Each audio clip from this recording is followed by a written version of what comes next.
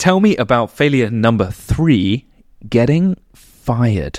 Oh, man, yes. So this was 2010. I was working for a startup in Charleston, which I will actually not name, but they're actually not even around anymore. But I was working, they were doing onboarding and hiring software for restaurants and convenience stores and stuff like that. My job basically was to create wireframes, a lot of boilerplate kind of wireframes for different states of this user journey. And it wasn't bad. It was like, I liked the folks I was working with, and it was a startup, which was interesting. There's like a vibe around all that stuff that is kind of frenetic and invigorating. So, I was really into it, and it was going really well, except for I didn't get along with the guy who I worked directly for.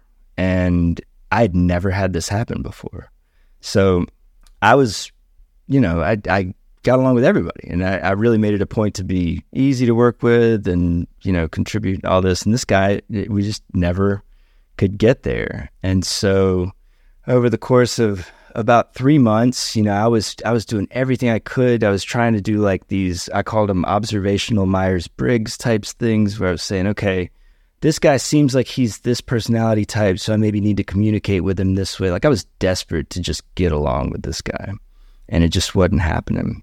And I got, at one point, put on a performance review, and the guy that was doing my performance review was like, I feel like you're doing a good job. I'm not exactly sure what we're doing, but we're going to do this and work it out. And, again, I was still just, I had people telling me like, you're doing good stuff, and we like working with you in this. I just couldn't get there with this guy.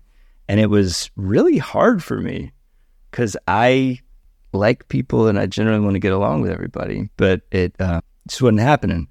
And so one day in early August, someone came by and was like, hey, can you join us in the conference room over here? And I was, I'd already been on the performance review, and I went in there, and it was my boss, and it was the head of human resources. And I was like, oh man, okay, this maybe is not good. But I'd always kind of had this, I'm going to keep my head down. I'm going to do my work. Like, what's the worst? What are they going to do? Fire me? Well, turns out they were going to fire me. And so I go in and I sit down, and this guy, he just kind of starts off and he's rattling off all this stuff. And he's like, just long story short, your services are no longer needed here, and da-da-da-da-da, and just going down this whole like rundown of what I had done wrong and why I was getting canned. And at the end of it, he, in this very condescending way, looks at me. He's like, do you have anything you want to say for yourself? And I look at him and I say, well, today is my birthday. And it was like pin drop quiet. Like, it was so uncomfortable. He had no idea. The director of HR is sitting there staring at him like, how did you not know? We could have done this Monday. We didn't have to do this today. We could have done this, So it was just very, very tense. August 9th, 2010, fired on my birthday. I had one of my friends who was the head of IT security come watch me clean out my desk, put all my stuff in my box. He's talking to me as I'm doing. He's like, dude, this is so weird. I'm really sorry. I'm like, hey, man, you're doing what you got to do. And so I take my box and I go out to my car and I sit there and I am crushed. Like, I'm devastated. Like, I've never been fired from anything. And I always tried to have good relationships with people I work with and whatnot. And this is where I was. I was canned on my birthday, sitting in my car, and my phone rings. And it's my friend Richie. And Richie's a guy who I've known since I was probably 6. Like, we met in like Little League baseball. And Richie's like, hey, man, what's up? Happy birthday. What are you doing? And I say, I just got fired. And he's quiet for a second. He's like, you got fired? And I say, I got fired. He says, on your birthday? I said, yeah, I got fired on my birthday. And he was real quiet for a second again. And he's like, yeah, man, but didn't you hate that job? And I was like, yeah, I actually did hate this job. Like, I've been struggling for months. Like, it had put me in this kind of depression, anxiety spiral of trying to please this guy who I just couldn't get there with, And in that like one moment, Richie had taken this overwhelming weight that I was carrying, this thing I was sitting with, and put it in this framework of like, well, the decision's made for you now. You don't even have the option of trying to work it out. Like, just go do the next thing. and I'd gotten pretty decent severance. And so I spent the next pretty much month and a half just driving up and down the coast of South Carolina. I'd surf, I'd fish, and just kind of, get my head straight. And to this day, getting fired on my birthday, August 9th, 2010, one of the best days of my life. The best birthday present you could possibly have gotten. Yeah.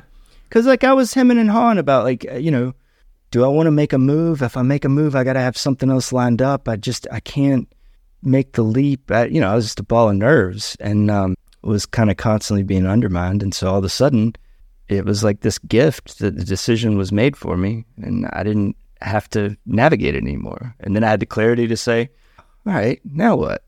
So you just never know. This kind of reminds me, are you interested in stoicism? And this, I feel like it sounds like you were just like, well, the decision's made for me. So I can only control what I can control to a certain extent, and you just moved on, right? Well, it took my friend shifting my perspective, and we need people. We need people. And in that moment, just like the kid who helped me get through my nerves pre-performance, Richie was there unknowingly to him in a way that I still am like, man, it snapped me right out of it.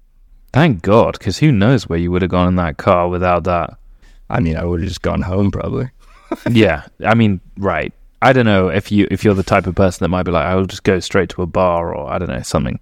But I think I did that anyway. But I mean, it was your birthday. It was more celebratory. Yeah, at that point. That's what I'm trying to say. Yeah, I was not drowning my sorrows. I was celebrating my freedom. Right. Yeah, that's wild.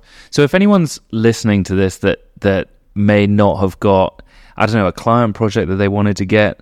I'm actually thinking about this from my personal perspective. I've been trying to get sponsors for the podcast, and it's been a bit of a, yeah, we'd love to sponsor you, and then it's like crickets when you send a message or whatever. And when one door closes, another door opens type thing, and it depends how you look at the rejection that you get. Maybe that rejection is the universe giving you a little shunt to be like, hey, look, you need to go this way. Or, looking at those things as positives can dramatically change, your outlook and how you approach the next thing, right? It's one of my dad's favorite sayings and has been since I was in high school. It used to drive me crazy, but he would always be like, good news, bad news, who knows? Because you never know. The thing that might be the heartbreak, it might turn out to be the best thing that ever happened to you. You just got to stay open. Stay open. Beautiful. Have you heard the story of the Chinese horse?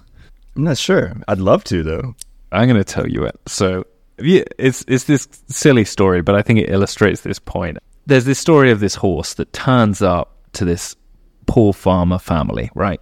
So beautiful horse turns up like a racehorse, right? And they're like, oh my God, why is this horse here? And people from the town are like, wow, you're so lucky. And this family are like, we'll see. And so the son's riding the horse around, this beautiful horse, and everyone's looking at him like, wow, I'm so jealous of this horse. They've got this beautiful horse. And the son falls off and breaks his leg. And everyone in the town's like, oh, that's so unlucky. And then and then the family are like, well, we'll see. And then war breaks out and there's conscription. So, basically this son can't go to war anymore because he's broken his leg. And everyone in the town's like, oh, you're so lucky. And the family's like, well, we'll see. And it's this same idea, right? It's the same thing. It's the exact same thing. I actually have heard that story. Okay. I love it. It's quite an interesting idea that it's like, essentially whatever happens is neither good nor bad. It's just the outlook that you attribute to that determines how you act in that moment and then what follows from that. So it's just quite an interesting idea that I think really relates to that.